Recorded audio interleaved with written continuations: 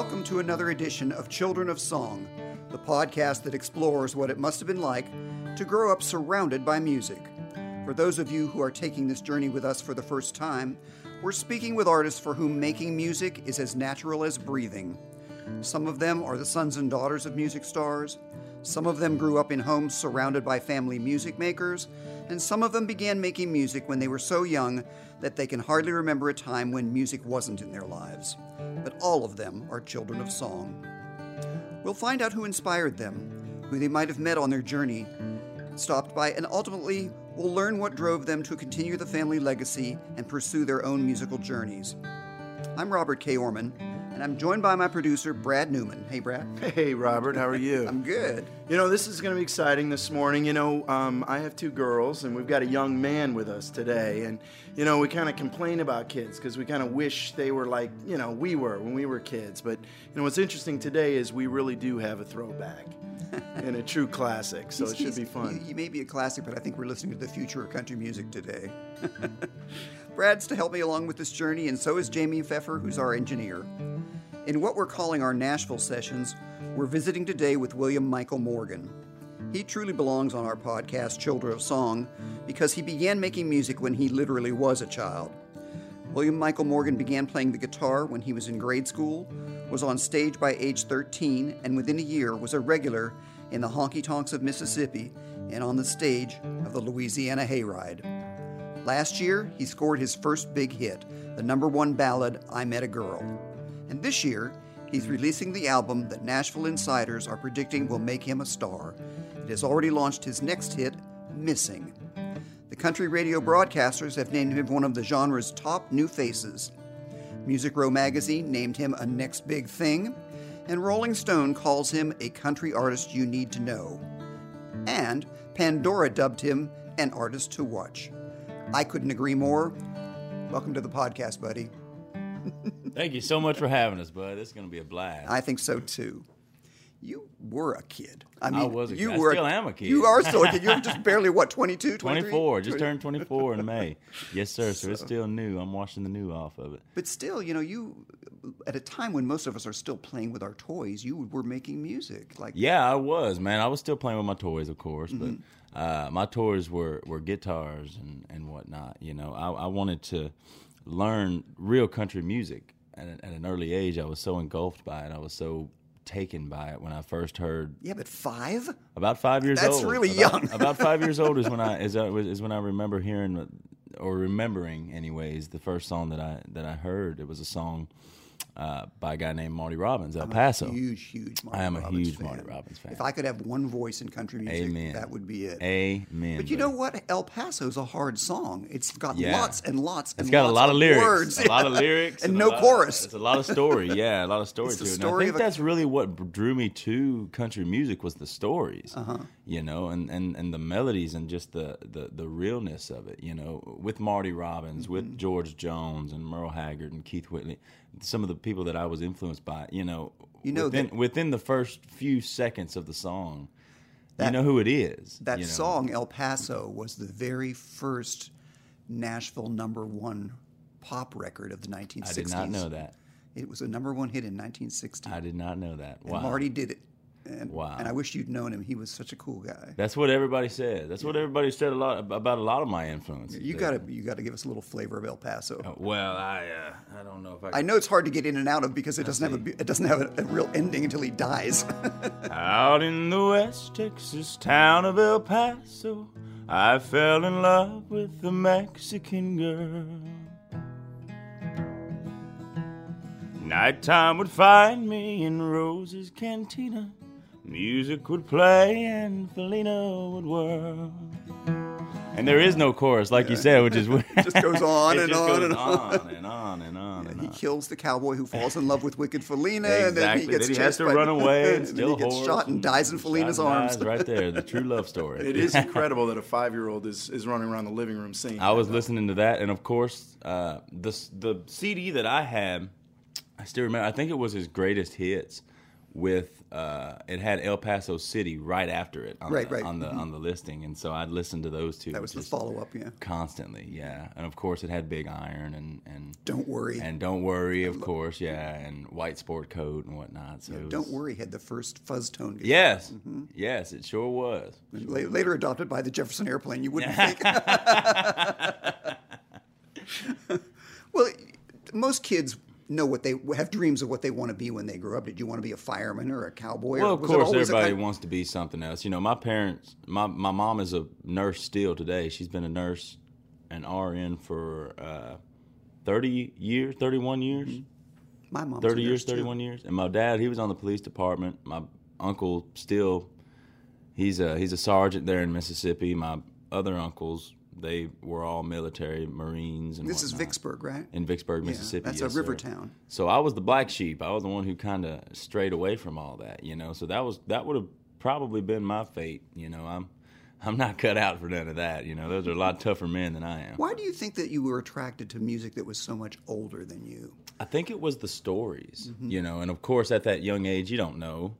You know, so I was just listening to what my mom and dad listened to. Did they have that around the house? They did, yeah. And of course, I was born in '93, so you know, Baby. laugh it off. Yeah. When I was born, you know, the current songs on the radio were like Mark Chestnut. We were talking about Mark Chestnut off the air here. You know, which is another one of my big influences, one of my heroes. What a singer! Tracy Lawrence and you know, people like that were on the radio at the time. So I got a lot of honky tonk knowledge. You know, I get a lot from young artists. I get Keith Whitley a lot. I hear a lot of that voice. For some reason, that particular voice and that particular it's just artist, haunting. He reaches down through the generations. He touches your soul, man, just within those first few lyrics, you know. Do Miami, Miami. Oh, it's one of my favorite songs. It's one of my favorite songs. Well, everybody talks about the California quakes, and the first time I ever felt the earth shake was in Miami. When Amy touched me, oh, it shook me. I told her I loved her and I wanted to stay. She said, be sure, and I'll call you in L.A. And even in the taxi, I could hear my telephone ring, calling me from Miami. Miami, what took you so long? I thought you'd never call. Miami, Miami, Miami, Miami, love me after all. He was One of my favorite. I wish you'd Keith known Whitley him. songs. I wish you'd known Keith. You know, I've had a lot of stories with my business managers, Deborah McLeod and Carol Culp. They used to be with Keith, and so I've heard story after story of just that same thing. How great of a guy he was. He was one of my genuine good friends. and real and. Mary and I used to feed him when when we were trying to get him a record deal. Wow. He'd come down from Kentucky. That's when he was with his first wife. Kathy. Yeah. Yeah. Yeah. Yeah. Wow. He was a sweet man. Man, I love to hear. How does a kid with no professional musicians around him start writing songs? Was there an idea in your head that I want to learn how to do what so-and-so listening does? to those stories, again, it all goes back to the stories of those songs, and George Jones and Marty Robbins again. He was the king of the stories, I think. It all just falls back to that and being influenced by that. And of course, I had a lot of help when I first started coming to town. I was lucky enough to get in some really good writing rooms with some really great writers, by the names of like Roger Springer and Tim Menzies. And, I love Tim and Mike Geiger and Michael White and people like that. Really, Win Varble, just to name a few more people. But they really opened their doors up to me when I was just a snot-nosed kid coming to town, going, "Hey, I like Merle Haggard," and they're going, "Oh, well." Are you Of course you do. Yeah. Are you self-taught as a guitarist? I am. I'm sure you could tell. No, I wouldn't. I am. Yes, sir. You know how I taught myself? How did that happen? To sing and play, actually, was just, I taught myself just listening to those songs, listening to YouTube. If I can be 100% honest with you, a lot of how I learned was looking up Haggard and Jones and Waylon and all that by YouTube. Bridging the old with the new, you know. I would just sit there and just listen and listen and listen, and eventually think that I could hit those notes, you know. And then I wanted to play, and of course my dad played a little bit around the house. Oh, he did? You know, so I knew, you know, the starting off 3 or 4 chords, you know, and if it was in G, boy, I could play it, I'll tell you. Speaking of your dad, isn't it illegal for like a kid to be in the honky tonks? Well, Mississippi, that's the great thing about these 50 states. You know, Mississippi's a little different. You know what? It is illegal. But I was accompanied by both my mom and dad. And, of course, you know, we'd just go in and play, and we'd get on out of there. Now, at times, you know, we'd be there for 4 or 5 hours at a time. You know, we'd get there at, you know, 9 o'clock and play at 10 at night and finish up about 2 or 3 o'clock in the morning. But they had to go to work, didn't they? Well, they did. Yeah, they did. You know, they sacrificed a lot. My mom especially, because she would work nights. So, you know, my dad would work mornings. So, I mean, it was rough on him, too, having to wake up, you know, after driving, you know, 2 or 3 hours at a time because, get this, I wasn't old enough to drive at the time. Of course not. I didn't even have my permit at the time. So they sacrificed a lot, man. A lot of money that they didn't have, a lot of time that they didn't have. And I mean, you're playing now in juke joints and, you know, roadhouses with guys who are twice your age or more. Oh, for sure. Was it difficult for them to get them to listen to you and take you seriously? To take me seriously, yeah, it did. But you know, again, once we got in there and started playing, you know, I think it was kind of clear to them that I was really my heart was in music. You know, it was with the traditional style. How did you even find some of these players that a lot of the players you? I found a guitar player by the name of Jamie Cooper down in Mississippi, and I was about 14 years old, and we just started talking to him online.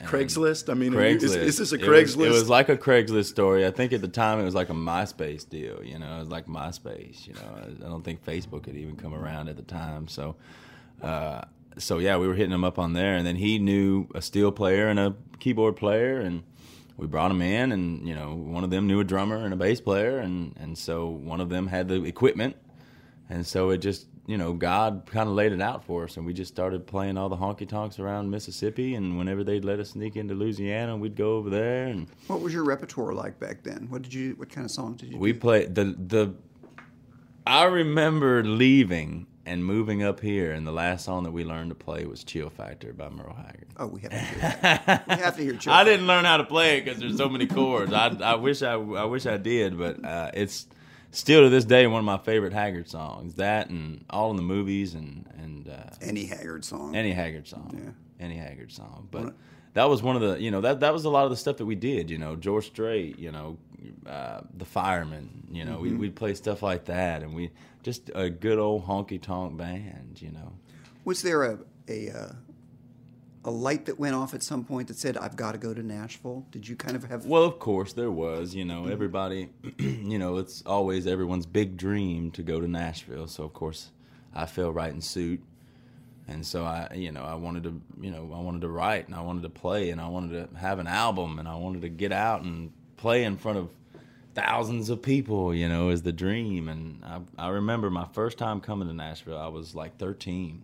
It was obviously well before I moved, but I was about 13 or 14 years old, and I remember coming over the bridge and looking over and seeing like the AT&T, the Batman building, and all these huge buildings and everything before the sky rises, before all the new stuff started coming in here lately. And I remember going, man, that's where it all happens. You know, I remember saying, man, this is so cool. You know, I'm going to be in one of those buildings one day. And little did I know that, you know, it all goes down in just a little 2 bedroom house down on 16th Avenue, you know. I remember that was my feeling, that's too. all it is. The first time I saw Music Row, I went, that's it? That's it. Because you think in your mind. Oh, you think it's just huge buildings. It's like Oz. Gold streets. But yeah, I remember that. And I just remember going, wow, I just can't believe this. You know, this is so cool. And, you know, of course. Did you play out anywhere when you first came that first time? No, I was too young still. You were just... I was just visiting. I was literally tourist? just being a tourist. What'd you do? Went to the Country Music Hall of Fame. Checked that out. Of course, went to Tootsie's and all that. You know, during the day you could get in, so I would go down there.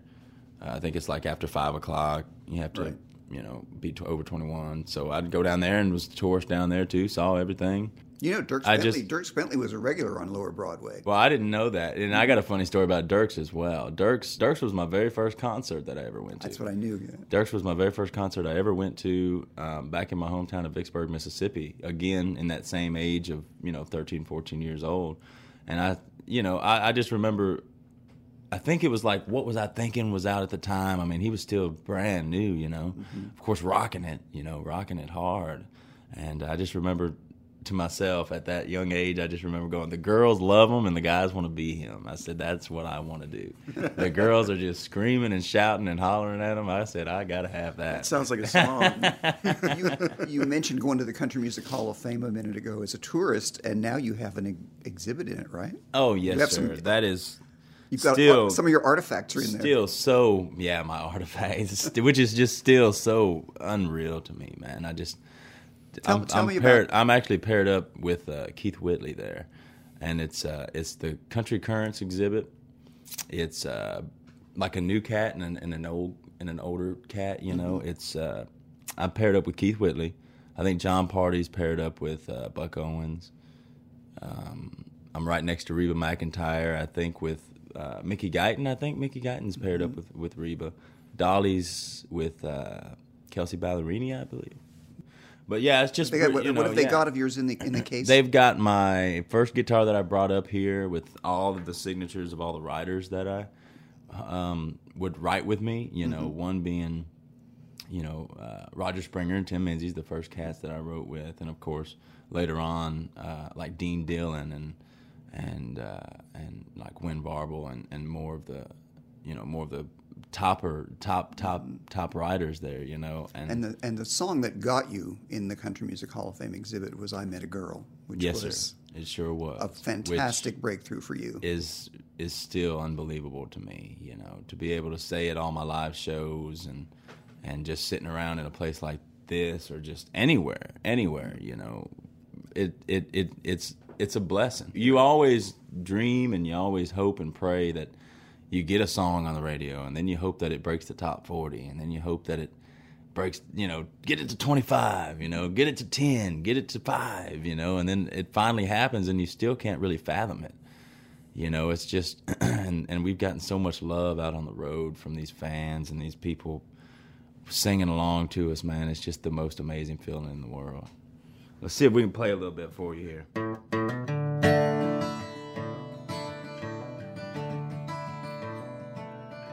She don't laugh at everything, but when she does, the planets swing around her. She don't step on sidewalk, seems her teenage boyfriends all still dream about her. She don't need the glitter or the Vegas lights. She could blow a kiss and leave you spinning like a tilt-a-whirl. I met a girl, she made me smile, she made me wait. She crossed the street, she crossed my heart. She fixed her dress, she bit her lip, she lit me up. I met a girl with crazy shoes and baby blues. The way she moves is changing my whole world. I met a girl. Yeah, man. It's a great song. I still remember when we heard that song. It was one of those, as cliche as it sounds, just one of those songs that just caught your eye immediately. And it was Sam Hunt version of it. Sam Hunt had wrote it with Shane McAnally and Trevor Rosen. Trevor Rosen of Old Dominion. Yes, sir. And man, when I heard it, of course, it was Sam's version. It was a little more his style, a little slicker. And so, man, I was like, man, how did you get this it? Is so cool. Because Old Dominion makes, one of my producers. Old Dominion makes records. And for sure. And so does Sam. And so does Sam. Makes and now big Shane being a head of a label. You'd think one of them would have taken it. They would have wanted to take it, but I'm glad they didn't. I'm not complaining that they. Yeah, I'm not complaining about that. I'll bet Old Dominion's kicking themselves. Oh man, well. Kick away. Back in the beginning, your dad was a big part of this. Well, he booked you, didn't he? Did he not? Planned everything. He planned everything. Yeah. Tell me how you set up that first MySpace account and started getting. Well, he did a lot of that. He did a lot of that. As far as setting it up and getting it looking decent. Did you think he was doing it partly because of wishing he had done it? I don't think that. He did play. He did play a little bit. I think he was just proud of his son, proud of his boy wanting to do something. And at any point, I'll tell you this, man. I've got the best family in the world. Of course, I'm sure most people will tell you that, but I'll take that to the grave, man. I'll fight anybody over that. I've got the best family in the world, so supportive of me, and I really think that they would have done anything for me.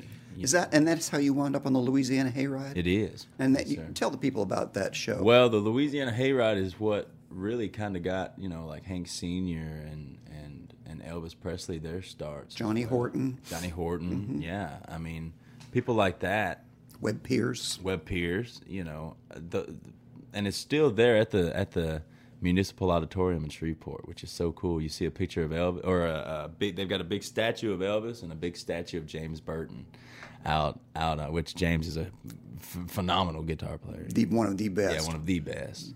And it's just the coolest show, man, because everybody just gets back there and it's like stepping back in time. And you became like a regular, right? I did, yeah. I played once a month. It was about a 3.5-hour drive for us.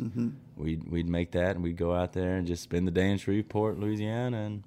And you were young. I was young, 14 still, yeah. It's true, I've got kids, and you love the way they sound no matter what, but you do have a special quality to your voice, and you must have heard that early on. I mean, you must have gotten some validation from people because... Well, for sure, of course, again, my biggest supporters were Mom and Dad, but,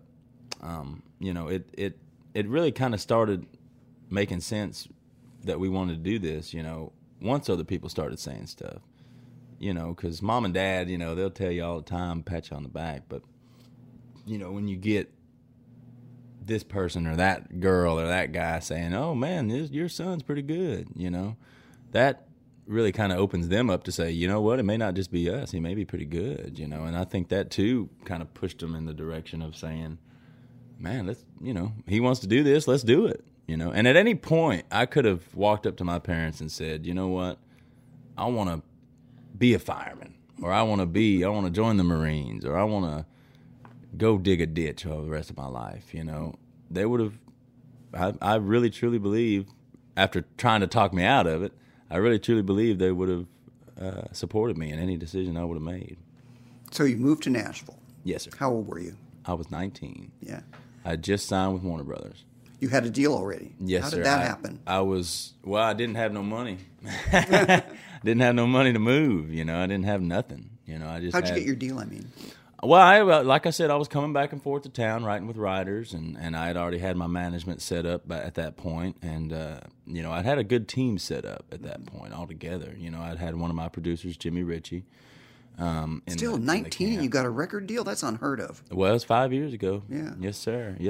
And it is unheard of, and I'm very blessed that they took the chance on me at that young age and still believe in me, the first 2 years of me being signed, I guess 2021, was a lot of writing, a lot of, learning myself. Heck, going from a kid to a young man, and I'm still learning myself. But so you make vinyl, which was your first. Which we make vinyl. We make record. Vinyl. We actually had our EP come out first. And that had 6 songs on it, which included vinyl and I Met a Girl. I Met a Girl was on that. And Missing wasn't on there. Missing wasn't on there. Our second single was not on there at the time. But then we released Vinyl. I think Vinyl came out like September of 2016, right around the same time that I Met a Girl was going number 1 on the charts. Which took a long time to get there. It took a great amount of time, but But that's because you were new, I was new and doing something that, is a little different in today's time. It was different. I think that's why I loved that song so much. It didn't sound like everybody else. Well, thank you. And that's what I wanted, I wanted to be true to myself. And Vinyl's a strong song. Yeah, man. Vinyl is probably my favorite song that we've cut. For the record, and so much that I loved it so much we named the album that. So I'll play a little bit of it here. If our love was a song, girl, I'd play it all night long, girl. I tell you what, I put it on, girl. I'd put it on vinyl. A little rock, a little Motown. You got that baby, pull me close sound. Make the whole room go round and round like vinyl. What we got is a little old-fashioned. Baby, you're an instant classic. They don't make them no more like you. So let the needle drop and play it all night. Might have a little static, but it's alright. Ain't nothing gonna stop this groove. Yeah, man, when we cut that again, it was one of those songs that I just fell in love with. It was one of those songs that I couldn't stop listening to. It was, again, one of my favorite songs that we cut. So over the past year, have you got to meet some of your heroes? I have. Speaking of Chestnut, too, again, off air and on, he actually cut a new record recently.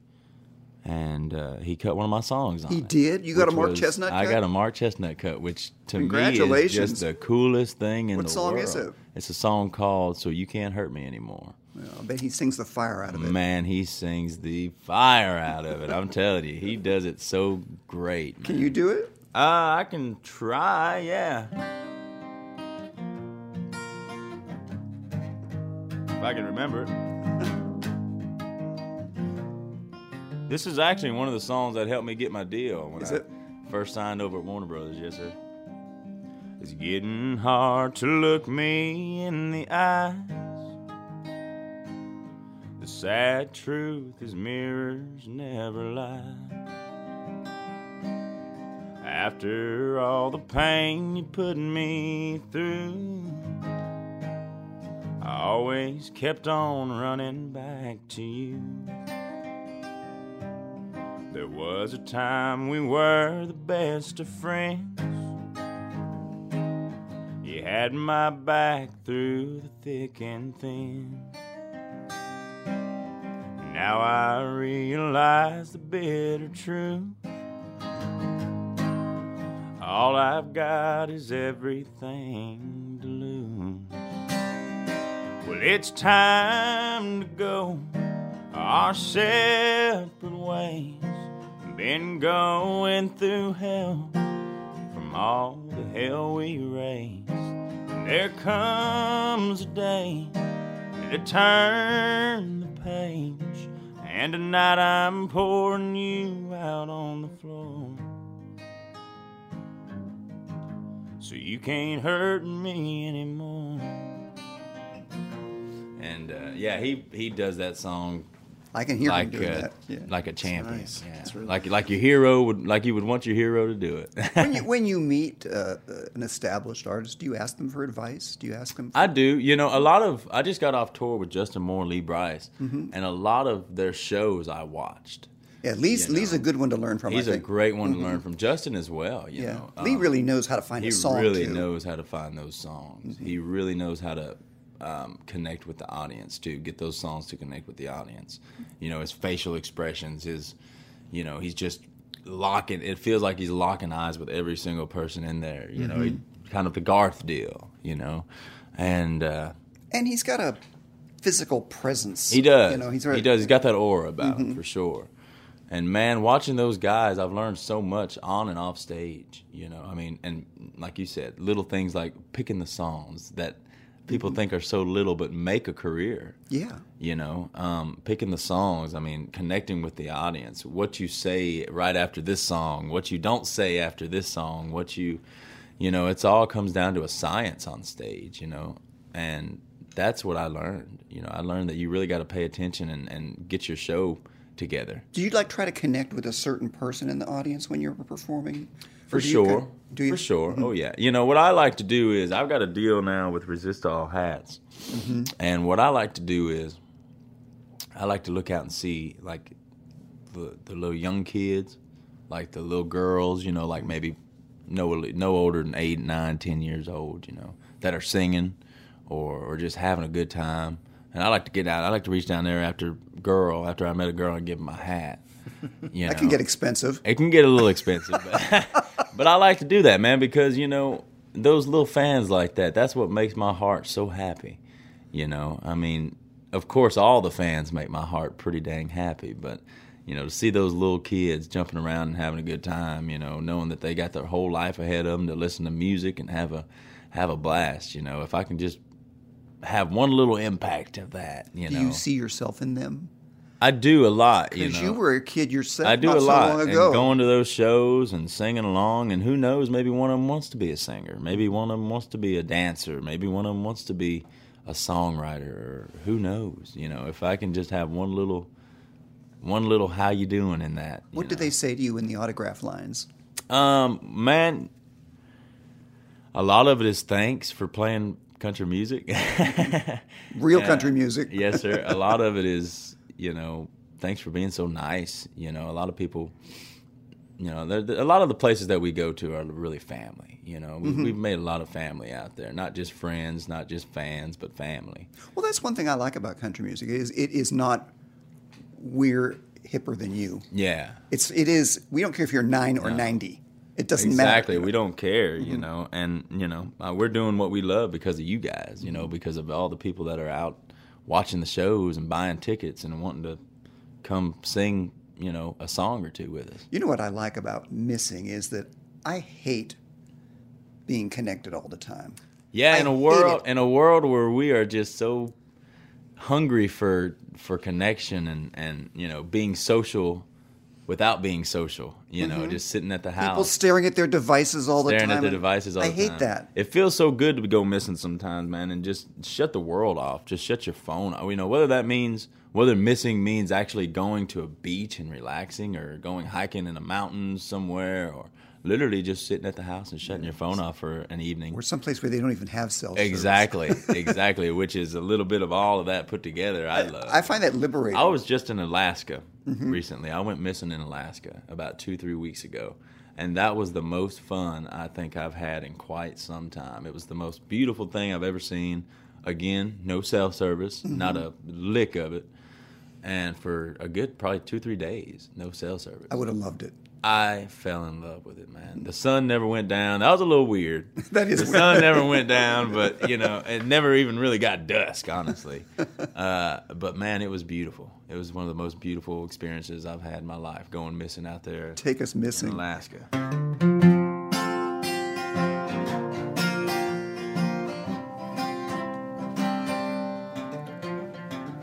I bet my friends are wondering where I am or if I'm still alive. They're worried over nothing. They should know I'm perfectly fine. It's just a mood I get in now and then when I need to get my head clear. I turn off my phone, get lost, get gone, and flat out disappear. Well, there ain't no telling where I'm bound, the big city or the country or little beach town, but you won't find me.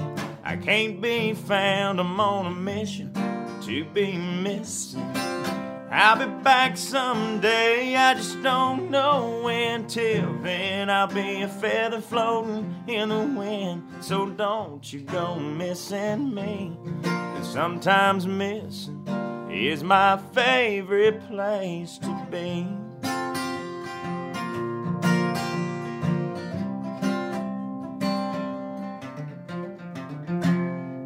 Love it. Love it. Oh, man. Yeah, you got to go missing from time to time. This whole world will beat you down, man. It'll get you. I'm Robert K. Orman, and you're listening to Children of Song. And today we're talking to William Michael Morgan. How do your song ideas come to you? Well, a lot of my song ideas that I write come a lot of it from personal experience and just listening to people and picking out what they say, you know, like, because a lot of people, they try to say stuff being funny and they try to make, you know, quick humor, and I take those and turn those into song ideas, you know, or turn those into titles. A lot of my ideas stem from titles, you know. I'm pretty good with a melody too, but a lot of my ideas I think stem from titles. That's country music. That's country music. Yeah. You have a daughter. I do. Has she inspired a song? She's inspired me to get in the studio and write a whole bunch and do as many songs as I can, because it's not just about me anymore, you know, it's about her. You know, she's about 16 months now. I think just coming up, what's today, the 20 or the 17th, so in about 6 days, I believe she'll be 23. On the 23rd, she'll be 16 months. So, yeah. She's growing up fast, man. I just FaceTimed her last night. She is with my mom, actually. They're fixing to celebrate a birthday down there. My little niece's birthday. So she's down there with them. Well, it's great spending time with you, pal. Man, thank you so much for having us here. Good luck with the record. I'm on your team. Thank you, brother. Sign me up for the fan club. Come on. You'll be the first one there. A lot of fun. Thank you, brother. Hey, thank you guys so much for having us again. Before we let you go, we want to welcome you to the B-side, the Producer's Notes edition. Here's a chance for us to get everyone up to date and tell one last story. When we recorded this episode last summer, William wanted to share one last song from his new album, Vinyl. He called this next song the most emotional one in the lineup. Here's I Know Who He Is, written by Eric Church and Casey Beathard, a tribute to Eric's grandfather, a man they called Chief, for his lifelong work heading up his local police department. My album is called Vinyl, and this is probably the most touching song on the album. I think, you know, at least a subject that doesn't really get much light shined on it. You know, it's a song about Alzheimer's, and you know, I think it's just play a little bit of it here.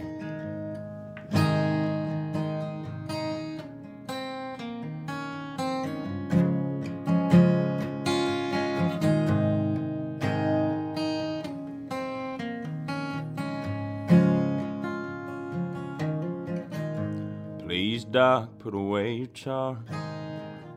You can save your heart to heart. I got some memories and a deck of cards that could use some shuffling through. Looks like he's still wide awake. Looks like he still won't take those pills you put there yesterday. Just stubborn as a mule. I don't wanna hear he's going downhill. What about thank God he's around still? Looking right through me, he's not at all the way I see it. I don't mind at all remembering for him. He doesn't have to get why I adore him. He don't have to know me. I know who he is.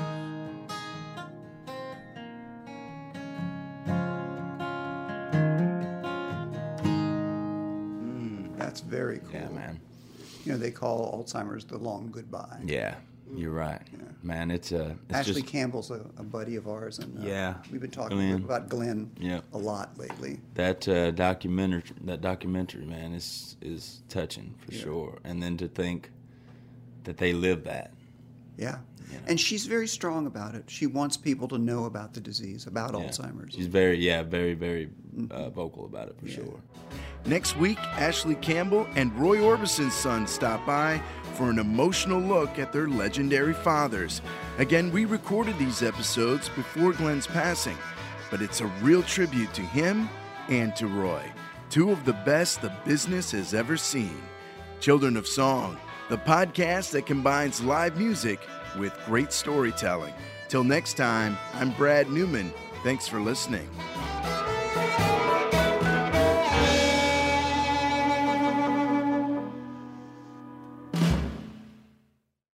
From the Fox News Podcasts Network. Subscribe and listen to the Trey Gowdy Podcast. Former federal prosecutor and 4-term U.S. Congressman from South Carolina brings you a one-of-a-kind podcast. Subscribe and listen now by going to foxnewspodcasts.com. Listen to Fox News Podcast shows ad-free on Fox News Podcast Plus, on Apple Podcast, Amazon Music with your Prime membership, or follow wherever you get your podcasts.